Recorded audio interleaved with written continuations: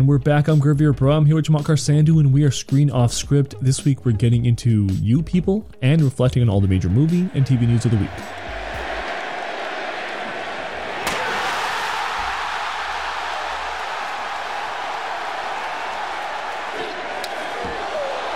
Sami Zayn made his choice, and he's gonna pay. All right, so in our first segment, we're going to be talking about WWE's Royal Rumble, as we usually talk about some of the bigger, major professional wrestling shows.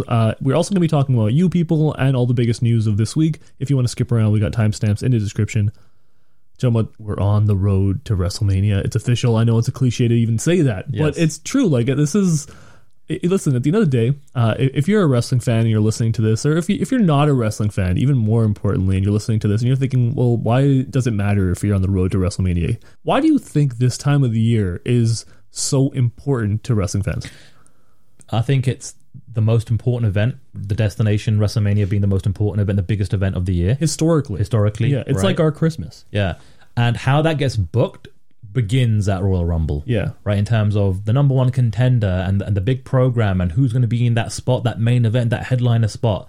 And in addition to that, you can start to kind of plant the seeds for other programs and other matches and other angles. Yeah. Right. And it's the biggest show of the year, but it's the biggest show of the year because WWE makes it feel like it's the biggest show of the year. Yeah. They take that Royal Rumble very seriously traditionally. Yeah. To where it was like, okay, cool. Everything starts here and we have to build to make sure that this upcoming show is as big as it can be. Yeah, and the Royal Rumble itself is such a fun event conceptually, right? And if you haven't been paying attention to weekly Raw and SmackDown for the last 6, 7, 8, 9 months, and you're not plugged in or invested in any story, well, this is a great way just to jump in because you can just watch the Royal Rumble. It's a fun event. You know it from when you were a child, and you maybe might have kind of like checked out of pro wrestling or the WWE, but you know how the Royal Rumble works. It's very easy to understand the mechanics of what happens. And to add a little bit of extra little sauce or, spice on the story, like at the end of the day, for, our entire lifetimes, this is the time of the year we look forward to wrestling the most. Yeah. Right. And on top of that, that has been kind of taken away from us for the past couple of years because there's this egomaniac named Vince McMahon who was basically terrorizing this time of the year. He would basically tell the fans, like, hey, this is what you want for this entire part of the year, and this is what you want to be the biggest storyline, but you know what? I decide that.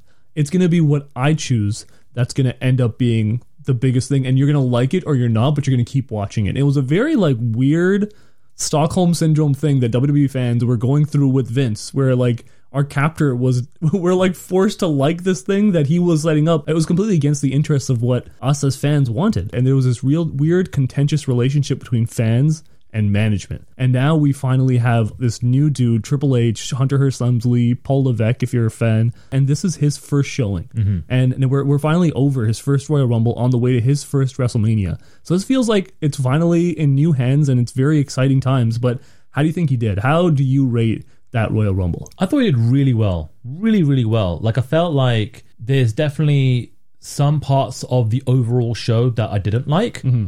And then there were parts of the show that I really liked. Yeah. And then there's one specific element that I think is GOAT level. Yeah. Like some of the greatest, if not one of the greatest angles, moments, whatever you want to call the aftermath of the main event. Yeah. Of all time. And I'm not talking about WWE, I'm talking pro wrestling, period. Yeah. And it's interesting because a lot of people are talking about how the ending after the WWE Championship match between Kevin Owens and Roman Reigns, that segment afterwards is arguably the greatest segment that's ever happened in wrestling.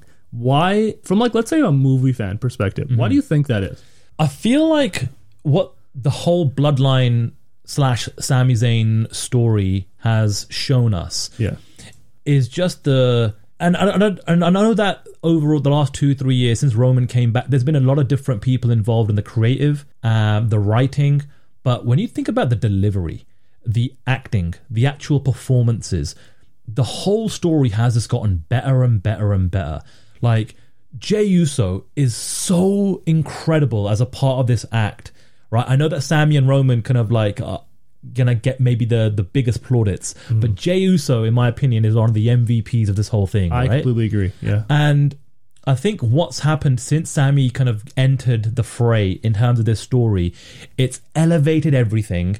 it's given you so much nuance in terms of, okay, there's a heel faction, Sammy's turned against his old best friend, but we're now starting to root for him because we can see the devilish plot that Roman Reigns is doing, and it's sometimes just a smirk to the camera, just looking at there's so many little things, right? So for people that have been invested, and I'm not just talking since Sammy came on board, the whole story since Roman came back, I think it's been such a great culmination, such a massive, massive payoff to this, 2-3 year storyline.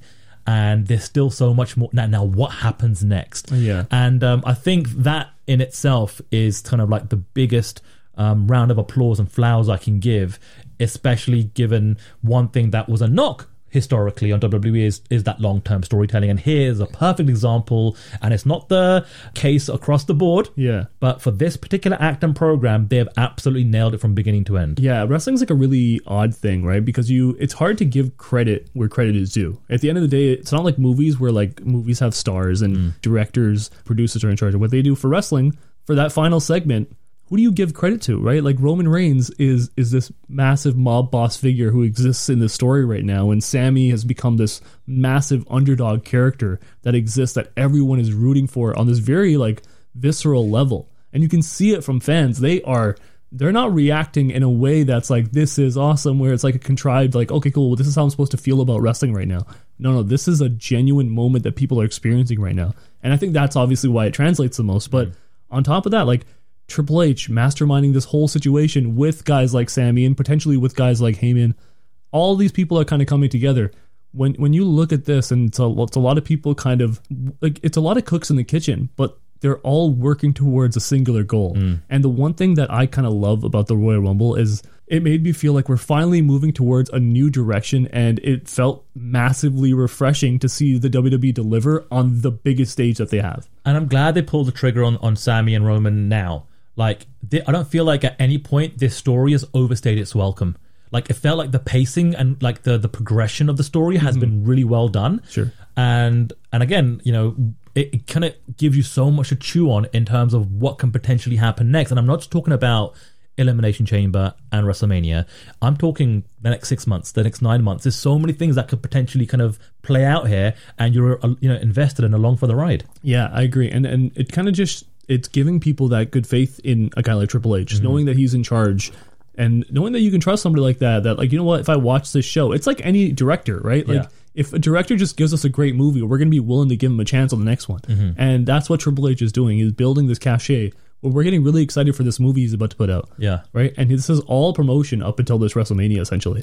And what apropos, by the way, they're going to Hollywood. Exactly. So talking about like cinematic performances here, they're literally going to LA, they're going to Hollywood. Absolutely. And you can see what he's done in the past few months of like making the shows super tight, 5-6 matches really, nothing really more than that. Even when you look at the overall scope of wrestling right now, what Triple H is doing, it feels like he's taken what worked in his model of NXT and finally transferred it over properly to the main roster. And what that shows me is like, at the end of the day, if you had his NXT shows, but then you had the talent that was on the main roster. And the thing is, it is still not his first full 12 months. Yeah. Let's see what his first WrestleMania is. Let's see what his first Raw after Mania is, and all these different things, right? Yeah, from a personal perspective, I just feel like I'm done questioning things moving forward. I'm done kind of thinking like, so-and-so should do this. I'm like, you know what? I trust Triple H and what these guys are doing. I'm going to see how it plays out. You know, and if after the fact I'm like, you know what, I'm not feeling it, I will say that. But from now on, I'm just going to be like, you know what, I feel like for the most part, they're nailing it and doing a great job. My personal enjoyment level of like Raw and SmackDown week on week, which I work, so I'm forced to watch it regardless. Yeah, I enjoy these shows. You know what? At the end of the day, like I can understand that perspective, and I can understand somebody else being like, you know what, I'm gonna still critique this stuff, which is fine, because like you know what, at the end of the day, like it's not like WWE is above criticism. Like even on the show, if we talk about like what we didn't love, like one biggest criticism I have of this entire show, and it's funny because when we go back and we look at what Triple H has done in NXT, he built essentially this women's evolution, the ability for women to be showcased in such a high platform, and for it to not feel like they're being given an opportunity. It's like they're taking these opportunities. And this event made me think, why did he get that so wrong? So many of the women's matches and even the women's Rumble felt like it was almost like an afterthought, and that's the biggest criticism that I have. And at the end of the day, I don't think his entire regime is going to be above criticism, but the things that he's doing and what he's cultivating right now, when I look at this weekend, the biggest winners that I see not only are the people involved in the Bloodline storyline, like obviously we'll talk about Cody, like Rhea Ripley came out singularly as that the one woman that stands out above like a lot of other women in this division.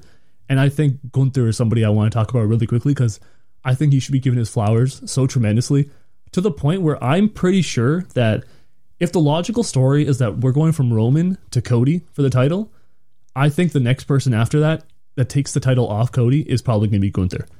I'm of that thought process just because he has such a major showing this weekend, and they kind of featured him in a way that made him be like, oh, this is a guy. This is like, if your main event scene in the WWE, if the foundation of that is Roman Reigns, Cody Rhodes, Brock Lesnar, Seth Rollins, and Gunther now, I'm good. Yeah. I am totally okay with following whatever storylines have to happen with that. Yeah, it feels like Gunther's going to be, world champion at some point down the road, and it feels that they're heading in the direction of him versus Brock at WrestleMania, which would be so damn good. Yeah. A quick thing about Rhea Ripley, like, I agree. Like, I feel like, one of the, weak elements of the show itself was, Bianca versus Alexa. And it may just be the whole kind of Alexa dipping into the Bray Wyatt angle. It still feels like we're not really understanding it, getting it, or it's not landing well, and maybe they need a better foil for Bianca, who's such a super hot babyface on the program. That's true, but I think the Bray stuff is just, at the end of the day, the Bray stuff is fun on the way there. Yeah, he just doesn't have a way to he's like Judd Apatow. You know what I mean? He can build up and have these great scenes leading up, but that third act is always going to suck. Yeah, and the thing is, I'm not talking about Bray right here. I'm just talking about like that match and why I felt like... And I agree. I think that it had a problem because at the end of the day, people are waiting for this Bray payoff to happen, and it just never did. If they just let Alexa be Alexa, like just show, hey, I'm here to compete, like the competitive sport side of like a character potentially, instead of like this kind of mythical mystique, supernatural stuff, maybe they would have worked a bit better. I don't know, but... to bring it back to, a focus on the women here, they nailed it with Rhea Ripley. Number one in it. She did it, the whole performance, again, I feel like the women's Rumble was weaker than the men's Rumble, but that could also just be because of the booking. It's hard to watch two Rumbles within a 3-hour space, right? But and actually, looking back at previous Rumbles, I have felt like that. Whichever Rumble goes on first, I feel like I've got a better appetite for. I think at the end of the day, they just haven't figured it out. Yeah. Like, there is something there, obviously, and like the women's Rumble does work. But you have to go down. You can't go back. They haven't figured it out. At the end of the day, they just haven't, unfortunately. I think the one thing that I really want to talk about, and I think the biggest thing that we should talk about this weekend is, on top of like all the Sammy stuff and all that, there has been now there's like the Cody element. Right, and when we're talking about the road to WrestleMania, we're talking about Roman Reigns holding the title for essentially 2.5 years. Yeah, walking into this WrestleMania, and everyone really feels like they expect the title to come off him this time. Yeah, right. Doesn't it feel like WrestleMania? This is it. This is the end of this is the culmination of this story, but we just don't know what's going to happen. Cody won the Rumble in this absolutely incredible Royal Rumble. Sammy just got turned on Roman at the end of the actual show. Where do you kind of see all of this going? The spoilers, or as of this recording right now, the rumor is that they're going to have Sammy versus Roman at Montreal. Which would make so much sense. Which makes all the sense in the world. Yeah. But how do you see WrestleMania kind of playing out? Cody going over, finally, ending this run by Roman Reigns. That's the only way I think you can book it. Because so what about Sammy? When are you good? I think after the Elimination Chamber, depending on how that... here's the thing, right? Roman beating Sammy in the main event of Elimination Chamber in Montreal, could you imagine how nuclear that heat's going to be on him in terms of the perception of him just being such a out there heel? Like, he already got the FU Roman chance at the Rumble. It's only going to amplify in Montreal. So kind of pitting, a real hot heel in Roman Reigns against a really good babyface that potentially could get even hotter as we kind of get closer to WrestleMania in Cody Rhodes makes so much sense. But then coming back to your question about what you do with Sammy, I think Sammy and KO versus the Usos, especially with what's Jay going to do, who are his allegiances with, is he all in on the bloodline? It could literally be the implosion of the bloodline at WrestleMania. And in fact, I feel like what you could do with Sammy and KO versus the Usos could main event and headline night one. That's how big that program could be. And wouldn't it be cool if a tag team championship match actually headlined like one of the nights of WrestleMania? That'd be pretty cool in my opinion. I just don't see any of that happening. That's my only thing. Like, at the end of the day, I don't see WWE headlining any of their pay-per-views with a tag team match. That's number one. But number two, doesn't it feel weird that Jey Uso and Sami are going to fight right now? Like, they seem like they finally have like established this brotherhood, and now all of a sudden at WrestleMania I'm supposed to be like, oh, these guys are mad at each other. Again, we've got so many Raws and SmackDowns to see how this all plays out. It feels like an unnatural conclusion now at this point. Maybe that's how you feel now, but like I said, let's see how it plays out. I know that's the old kind of like cliche line, but I genuinely feel like I'm so good with what they've done so far, and I'm like so invested in Elimination Chamber and Mania and what they could potentially do. I'm just locked in. I'm like, let's see what they give, because I feel like they're nailing it for the most part.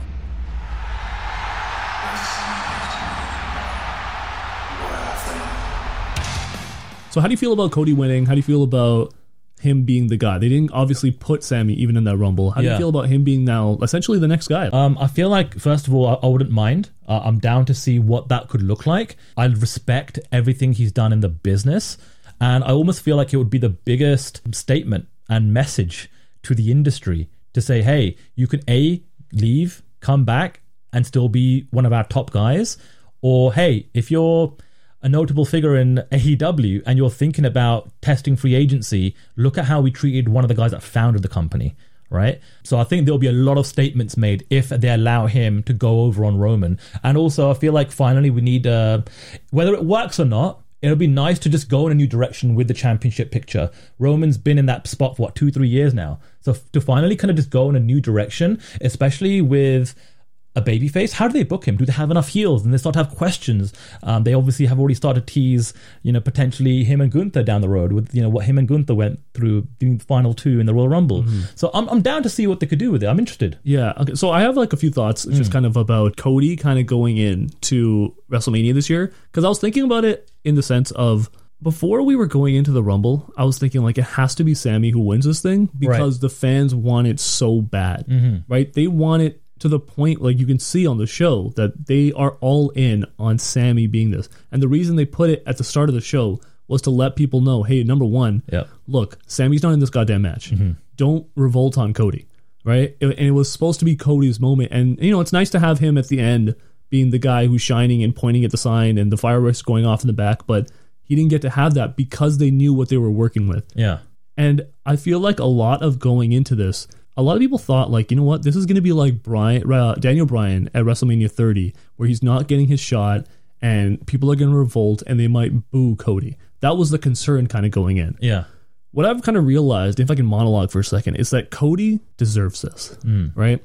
Sometimes I think, just on a side tangent, I was thinking about this. Like, sometimes I think like Triple H, he always wanted to be the guy. Right.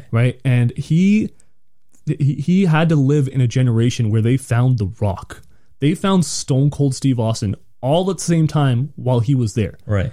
And basically Cody right now exists as like this weird alternate version of like Triple H, right? As talented as he is, like Triple H must have had like these internal questions. They're like, am I in this spot because of who I am, or is it because of who I'm married to? Like a lot of these accomplishments that they came with an asterisk at the end of the day. Like a lot of people, like, especially with who he was like this heel that felt like literally he was given championships on a very regular basis, and they were using that as his character. But internally, there must be like a part of him that questions, like, did I deserve all of this? And Cody, I find, as like this second generation kid, he never, like, had he never left WWE and accomplished a bunch, like let's say he won a Rumble, let's say he did that, much like somebody like Randy Orton, there's always going to be like this attachment that he's like this guy's son, right? And there's always these asterisks. But Cody left. Right? Cody left. He got to prove himself in his post-match interview with Kathy Kelly. And truly, there's a lot of people who followed me over WWE, the WWE Universe, as we call them. They're already big enough. They're everywhere. But I was able to bring some of the friends I made along the way, and they're out there, and connecting to that audience is what I miss the most, because it was the thing that took me the longest in my career to find. And because like let's say he won a championship anywhere else, I don't think any of that would have mattered as much to him as it meant to him when he first got his first 5-star match from Dave Meltzer. And I know that's like a nerdy thing to bring up, but what I was thinking is that at the end of the day, he got this ultimate form of validation along the way when he was in AEW. He was already popular when he left WWE, but he got to go onto the like indies and then eventually New Japan and then eventually AEW, and became like a guy that was respected in the ring. I believe Cody Rhodes can deliver an incredible program, an incredible match because of these runs that he's had. Yeah.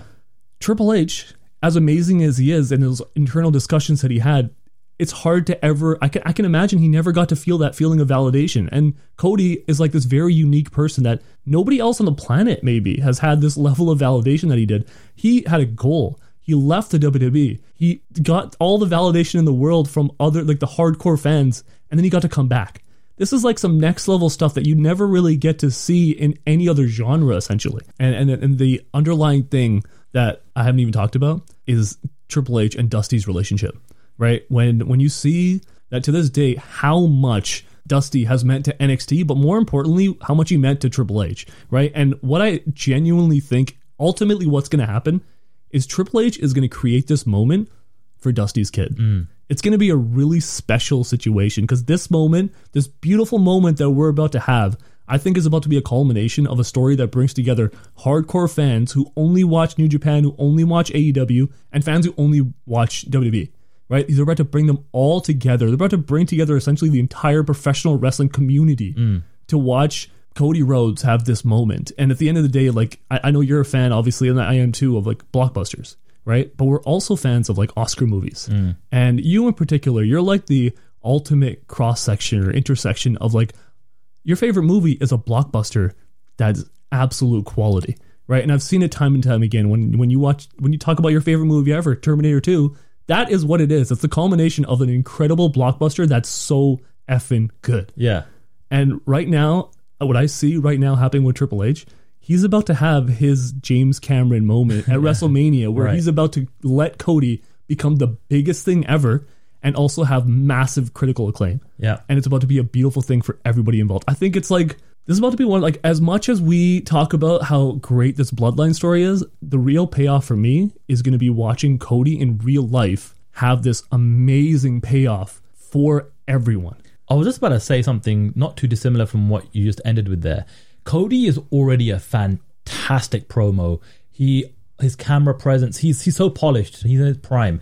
Can you imagine him being injured, thinking, look at what these guys from a script writing, from a production element are doing with this Bloodline storyline. Now you add me with that kind of story and collaboration. What kind of storyline, what kind of story and what kind of movie can we make with me as a champion and as a run? And it's funny because at the end of the day, when you have a heel, what you're really doing with a heel, and a good booker only is going to really create a big enough heel if they can have a babyface at the end of this that can make the fans actually feel something. It's going to be incredible. And obviously I'm very curious to see how they get out of this, because this Mania feels like I don't know what's going to happen, but not like Vince. This is like in a good way, right? And we don't know what's going to happen, but they have really difficult loose ends to tie up now, and they basically got to finish off as strong as they've been building up. And there's no way around that, obviously, but this feels like a really fun time to finally be a wrestling fan again. But yeah, let's get into... we can move on from wrestling for now, but we'll probably dip back into it a few times before the road to WrestleMania. But let's get into some of the biggest news stories of this week. First, the way we're recording this, obviously, is unfortunately going to be before James Gunn gets to announce all his big DC news. But it's interesting because I kind of just wanted to, before we deep dive into that next week, I kind of just want to talk about it because Dave Bautista was talking about how he thinks that James Gunn's direction for DC will be rebooting that whole universe. He's starting from scratch and starting younger and fresher, and I think you need to do that. Number one, obviously, just because we haven't got the news yet, are you excited, number one? And number two, do you see that's where James Gunn's going with this? I'm excited. I can't wait to see what the news is. I can't wait for us to break it all down on next week's episode. For the most part, we've been down on DC in general for the vast majority of the content, whether it be movies or whatever the case may be over the last, decade, maybe even longer now. And so, we're such a big fan of James Gunn, like, we just have this feeling like he's gonna do a good job. We already have that feeling. And I know. And so, like, and even like the stuff that we've enjoyed from DC has been him for the most part as well. With the Peacemaker isn't that movie. so refreshing considering how much, like, even for yourself, like, I remember just a few months ago, like, just being like, I'm done with DC. I'm not even giving it a chance anymore. Yeah. All this kind of stuff. Look at it's immediate turnaround for them. And man, him doing the first Superman movie is like the big one for me. It's like, oh man, if he can nail the Superman movie, then that is the first major domino to fall, and it's going to set a precedence for everything else to follow. I'm really excited to talk about that next week, just because that's going to be what we're going to be watching essentially for the next, like, possible 5-10 years. What about this is an interesting one because we were talking about how Antoine Fuqua is going to be directing a Michael Jackson biopic, and we were talking about how like that is just like walking on eggshells trying to figure out how to make that movie. But it's interesting because we were thinking like, are they going to be able to tell this story from the perspective of like Michael Jackson, or are they going to tell this story from like how the media kind of views him? I'm sure it's going to be like a marriage of all of that. Yeah. But the interesting thing is this time we know that Michael Jackson's nephew, Jafar Jackson, is actually going to be the person that will star as Michael Jackson in this movie. That's crazy. Obviously unknown. Yeah. But obviously close to the family. Yeah. So it's going to be like at the least like interesting insights that we might not have known, but at the very least, like at the most, it might just be like a sugar-coated version of the Michael Jackson story. I was just about to say, it might have to be a movie that you watch through a particular lens, just given who's involved in the project and, you know, in terms of how that has an effect on the relationships and what they touch on, what they don't touch on, stuff like that. So I'm interested regardless. But yeah, when stuff like this happens, you start to think, all right, well, what's going to be the portrayal here? Yeah. And what are they going to kind of avoid and what are they going to include? I don't think there has been a more controversial character that has a biopic, right? Like who else would be even comparable in that regard? I don't know. Yeah, but last one I got is that Mia Goth, and it's funny that we talk about this because last week when we were doing our Oscar show, one of my biggest criticisms of the Oscars was that they didn't nominate Mia Goth for her portrayal as Pearl in Pearl, and she was talking about why horror movies are not recognized enough at the Oscars, which was again another one of my criticisms. We're on the same page. She said, I think that it's very political. It's not entirely on the quality of the project per se. There's a lot going on there, a lot of cooks in the kitchen when it comes down to nominations. Obviously, she's upset. Like, I can imagine being upset because she was phenomenal in that role. We talked about this a little bit last week. I'm almost curious from like your perspective. Do you have any changes of thoughts? Like to hear like a actor kind of complain in this way, but like justifiably. What do you make of that? You feel for them? She ain't the first. She ain't going to be the last. Do you think it's the right move? The right move for what? For her. To say this? Yeah. Is this a good political move to make? That's a good question. I'm going to lean towards no, only because she's so damn fantastic that if you're a filmmaker and you're thinking about a particular role and you know that a Mia Goth is out there that can potentially like deliver the hell out of a particular performance for a character, then why wouldn't you want? She's definitely going to be in her generation one of the most in-demand actresses to work with, just given her performance level. Yeah. The only thing that may have an impact, this is just purely speculation, is if there are any kind of like real old school LA Hollywood kind of producers that are like, screw you, Mia Goth, you're not going to be involved in my project or my movie anymore. It's weird, right? Which is fine because she's working with A24. She's working with so many independent producers and people anyway. I think she'll be fine. And I think where she's coming from right now is justifiable. And I'm sure there's a lot of people that feel, not just other actors, but just professionals in the industry in general that work on particular movies and particular genres that for one reason or another just don't get the respect from the voters of that academy. It's funny because on one side I can see that she's frustrated and all this kind of stuff, and I think she's absolutely correct in everything she said.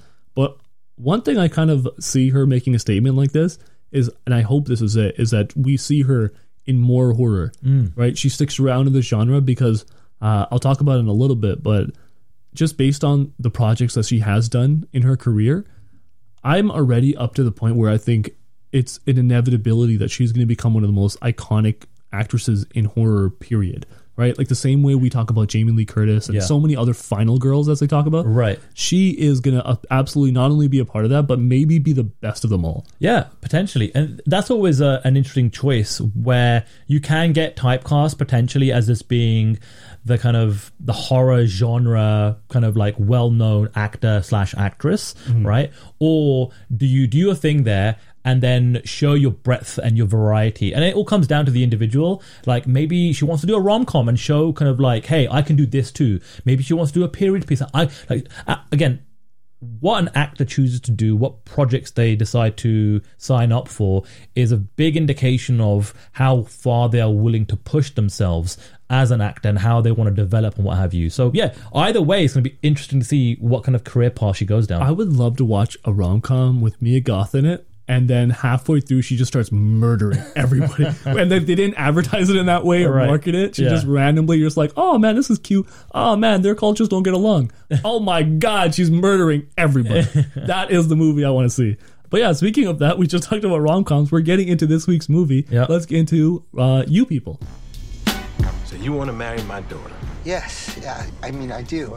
Mira told me that you gave up a job in finance so you could start a podcast. Life is short and you gotta follow your dream. How are you gonna support my daughter by following a dream? Do you have like some dream Bitcoin or a dream 401k or some shit?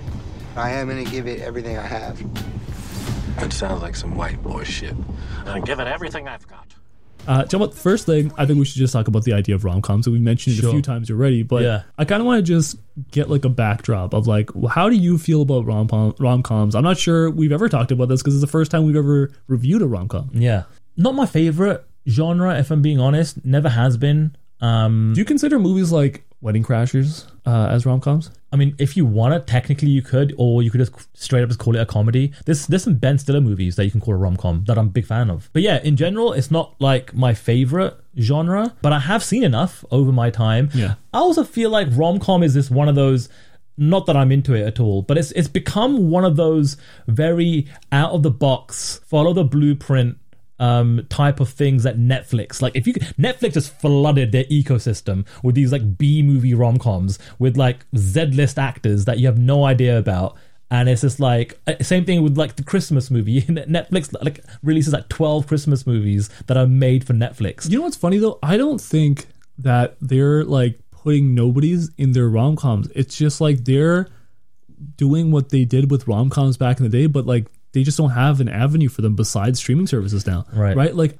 yeah, I kind of want to get into this movie now. We're talking about You People with Jonah Hill, with Eddie Murphy, with this fantastic cast of people. And I kind of wanted to get your take on it because obviously it is based on like the trope of like, oh, different cultures are dating and that can be hard sometimes. And like, that's a movie that's been made 100 times. Yeah. But I was curious to see what your thoughts were on this one. Yeah, it's like what you just said. It's going into the tropes of meeting the parents type of thing as well. I really enjoyed it. Yeah? I had a good time. No way. I had a good time. I was fully expecting you to shit on this movie. No, I had a good time. Need to preface it by saying I watched it opening night, so it was cool to watch kind of like a really big movie for Netflix this month, opening night. Almost like, oh, you're going to the theater to watch like a big opening, a big movie on an opening weekend, right?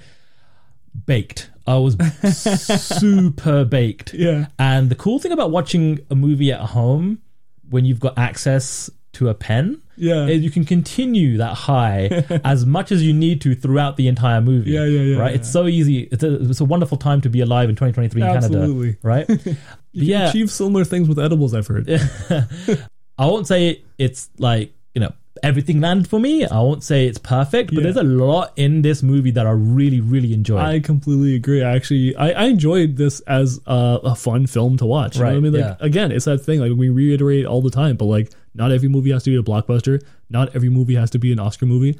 This, like, and then to be honest, like we were going to review a few other Oscar movies this week, but a part of me was like, we've been doing Oscar movies so much. I kind of need a break. Right. I kind of need like a mental break to get away from like all of this like heavy-headedness. Yeah. And I got to just sit down and watch Jonah Hill act opposite Eddie Murphy. Right. And like, it's like, yeah, that's exactly what I want. That's exactly what I wanted right now. Yeah. And it's funny because we talk about a guy like Jonah Hill and I kind of want to talk about his performance, and he's also a writer on this movie as well. Yeah. But it's interesting and weird in a sense to like see a guy like Jonah Hill in a rom-com because that's not the kind of guy who would traditionally be cast in these movies. Yeah. Even though he's done a few in his past. Not only is he a writer, not only is he obviously the lead, he's actually producing this movie as well. Jonah Hill was my favorite part of the whole movie. Yeah. Like, I feel like again, I don't know if it's his specific because he wrote it and this is his project, but whether it was Ezra's scenes opposite Amira, played by Lauren London, whether it was any scene with Eddie Murphy, whether it was any scene with his parents, shout out Julia Louis-Dreyfus, who I thought also did a great job in this movie. So good. Any scene involving him cracked me up. Yeah. Like his comedic timing, his facial mannerisms, the lines that he has, and just everything about Jonah Hill. I just feel like I'm still enjoying this Jonah Hill run from a comedy perspective. Like I still feel like he's in his prime and his peak. I still don't feel like anything he does is feeling like that's a Jonah Hill stereotypical thing. Yeah. It still feels like it's landing with me. You know what's funny? I feel like he's almost gotten away from like the idea of like, this is what I expect from Jonah Hill. Right. Now it's almost like what I expect from Jonah Hill is like introspection. You know what I mean? It's weird because like when I'm watching a lot of these Jonah Hill movies, I feel like we had similar upbringings. I think a really pivotal part of growing up for both of us, I think we'd relate to on a very specific level, is how much we grew up loving hip hop. Right. It's such a pivotal part of how I grew up and how I view myself, not only like as a man, but like how I view myself as a person. I view myself through the lens of hip hop because I listen to hip hop all the time. Right. And it's hard not to like make that a part of like your personality. You know what I mean? And like this movie is really funny because it starts to make you question like, is that okay? Yeah. And you can watch Jonah Hill's character, and that's a like really cool thing because, like I mentioned, now it feels like through introspection, like that's what I'm seeing through him.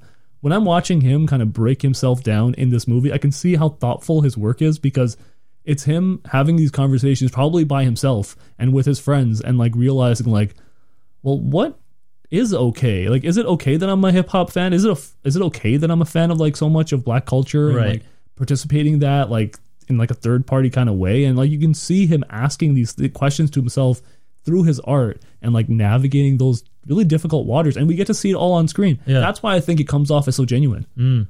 I mean, Jonah Hill, he has shown so much diversity on this run as an actor and going from like boy to man in front of our eyes, essentially. And he's got to a stage now where he's enjoyed so much success. He can pick and choose his projects. He can finance movies. Like I said, he's a producer on this one.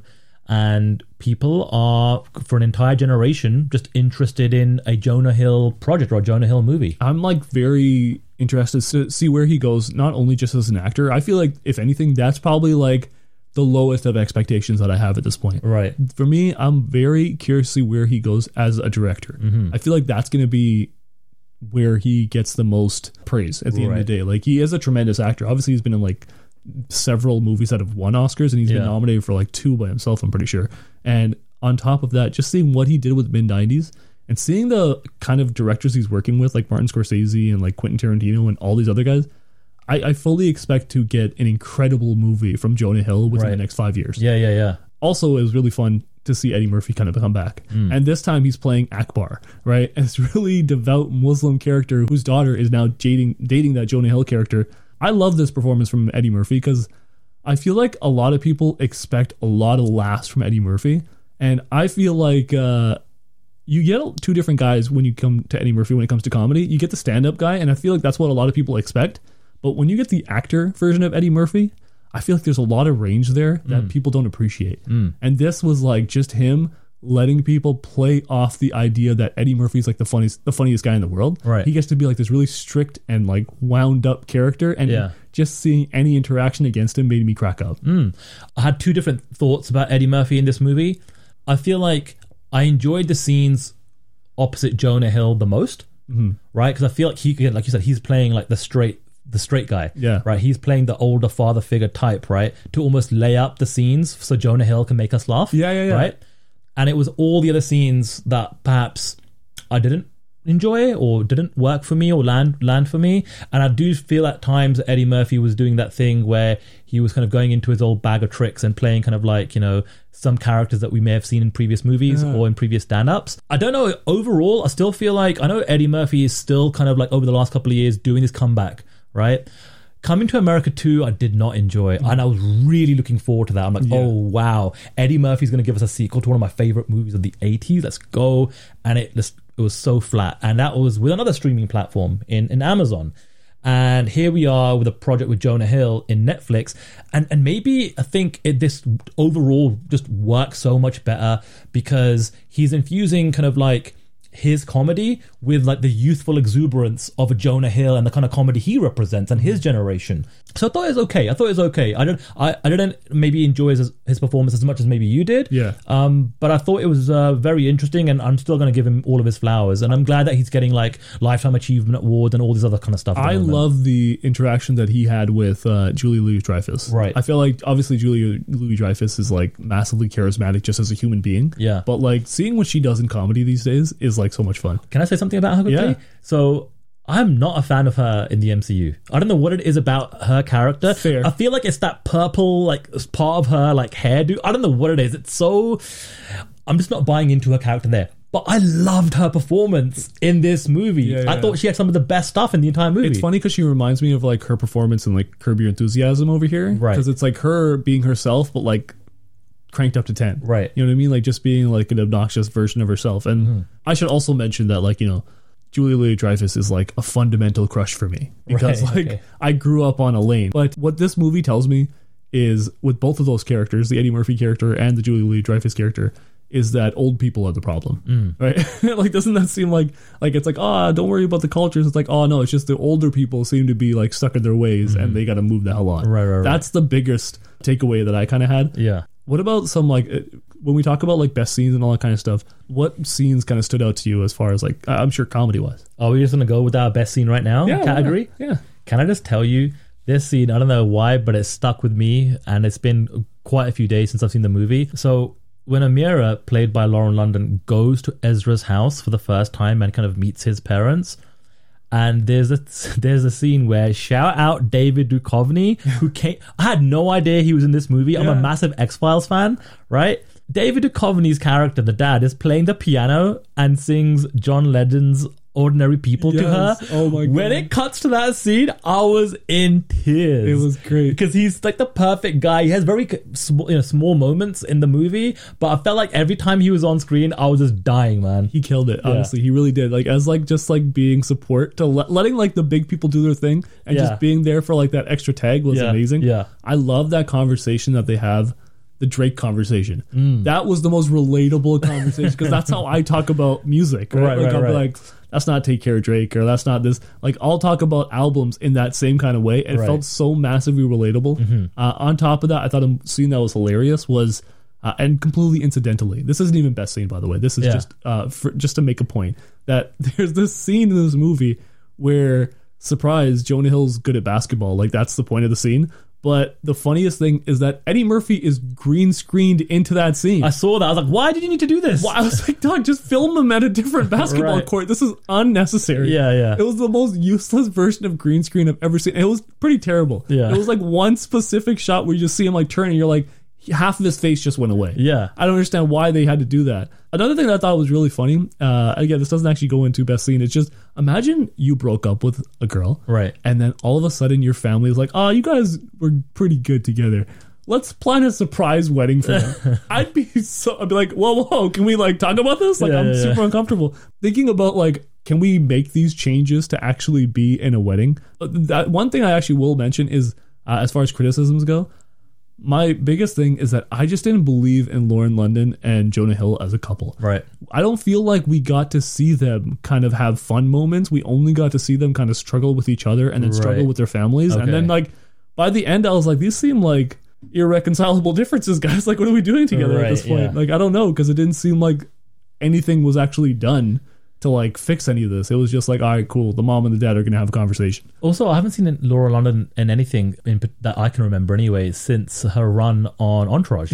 Yeah, that's got to be the most notorious one for her. It felt like, she also in Entourage, and then 10 years later, she's popping up in this movie. Yeah, it's funny because like one of the bigger things is she was like married notoriously to like Nipsey Hussle, and then when Nipsey Hussle passed away, she got like, kind of pushed back into the spotlight in that way. And this feels like a fun moment for her as well. Absolutely. But it definitely was like a weird thing to see. But like, so that was your best scene. Just seeing Jonah Hill in any scene just fumfering his way through every interaction was the most fun. What about best character? Who would you have for that? It's Ezra, Jonah Hill. Like he's my guy in this movie. Like again, like I said, the point of this movie is to make you laugh. Jonah Hill made me laugh consistently, regardless of who he was acting opposite in every single scene. Yeah, I fully agree with that. And I hope that I hope this project does really well because I would love to see more like it. You know what I mean? Like just seeing people kind of just bring together a great cast and just see how funny you can be. Like that shouldn't be that difficult to task. What about star rating wise? 0 being the worst, 5 being the best. Where does this movie end up for you? Gave it a 3.5. And like I said, I had a good time watching it. Me and my wife, we both enjoyed it. Yeah, nice. And I don't even feel like any of the criticisms or the things that I didn't enjoy about the movie had an overall impact in terms of my enjoyment of watching it over that 2-hour period. Yeah. Of course, yeah. For me, I went with a 3. I feel like it's a romantic comedy. Is it one of the best romantic comedies I've ever seen? No. But is it something that I would recommend to like a fan of the genre? Like, absolutely. I feel like romantic comedies sometimes, they can't just like exist. Like people ask a lot of them, but like sometimes people just want to sit down and like watch a pleasant movie. You know what I mean? With like a semi-satisfying ending at the end. Like, I don't have a problem with that. And who knows? Maybe I just need to see more romantic comedies baked. Yeah, maybe that'll help. Yeah. Absolutely. At the end of the day, like, sure, it doesn't go all the way with like the comedy side, but it tries to be thought-provoking, and I think that's like a fair trade, even in the attempt. Yeah. Right? Like, the genre is like hard enough, and like it's scrutinized enough, but like it's cool that they try to like have feelings. You know what's crazy? I feel like I was dead certain that you'd give it a higher rating than me. I figured, but maybe that's a reflection on your overall palette and your appreciation for rom-coms versus mine, and how I've just had a really good time. Yeah. And maybe it's a surprise feeling for me. Yeah, Who knows? I hope that's like a good entryway into like more rom-coms. Hey, 'Cause maybe. they're pretty awesome, honestly. Yeah, Like, they are. It's not necessarily that you have to like watch one all the time, but like every once in a while, when you want to just have like I said, a pleasant experience, you know, you're not going to throw on like a superhero movie or something like that. You just want to chill out and watch a movie that looks similar to your life. I was just about to say it could also actually be a good palate cleanser. If you're in this kind of vibe and this kind of like pattern of watching a certain type of movie a lot, whether it be at home or in the theater, this is like a good little palate cleanser. Absolutely. Yeah, that's basically everything for you people. But let's get into our last segment of the show. Let's get wrecked. Gentlemen, hit me with Sandu's pick. This week, I am recommending Eddie Murphy Delirious. It's his 1983 special. It's honestly one of my favorite stand-up specials of all time. Eddie Murphy was in his absolute prime when he dropped this, and no matter how many times I watch it, it has me cracking up in tears without fail. It's timeless. It's been a while since I've actually watched it, so maybe I should watch it again. But yeah, if you haven't watched it, please go out of your way. Find it. It's incredible. It absolutely is one of the best stand-up specials of all time. It's funny because when you talk about like a comedy special aging well or not aging well, like I feel like comedy isn't evaluated in that way. But one thing that's interesting about any of Eddie Murphy specials is like you got to also understand that those first 5 minutes are going to be problematic as hell. Just be aware. Like, just be aware. I'll just tell you straight out, just because you'll enjoy the rest. But if that's not like a sensitive issue for you, the first 5-10 minutes are going to be a problem for either of them, because it's the exact same topic on both. But for me, I went with Infinity Pool this week. I went and got to watch that this weekend. And just like his dad, Brandon Cronenberg is here to make weird fucking movies. All right, I will tell you that much. It's a psychological and psychedelic thriller that really makes you question like this idea of like self. It criticizes the rich and like the privileged, and makes you like wonder exactly what the hell you just watched. Because I watched it with like some people who aren't like the biggest film fans, and they sat there and were just like, what's exactly going on? Right. And I think by the end, though, you kind of, if whether it's your cup of tea or not, I think is going to be determined a lot of whether you're into weird mindfuck movies. Right. And this is definitely one of those movies. And if you are into those, this is going to be your jam. We did the opposite this week.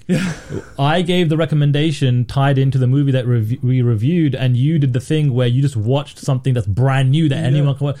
How are we just doing this? We're doing the body swap thing, I think. It worked out really good. It worked out really well. But yeah, that's everything for this week. John, where can everybody find us? We are at Screen Off Script on Facebook, Twitter, Instagram, and TikTok. We're available on Spotify and Apple Podcasts. And hey, do us a favor, give us a rate and a review. It honestly goes a long way on helping our show get found by new audiences. Awesome. Thank you for checking us out, sweet guys. Take care.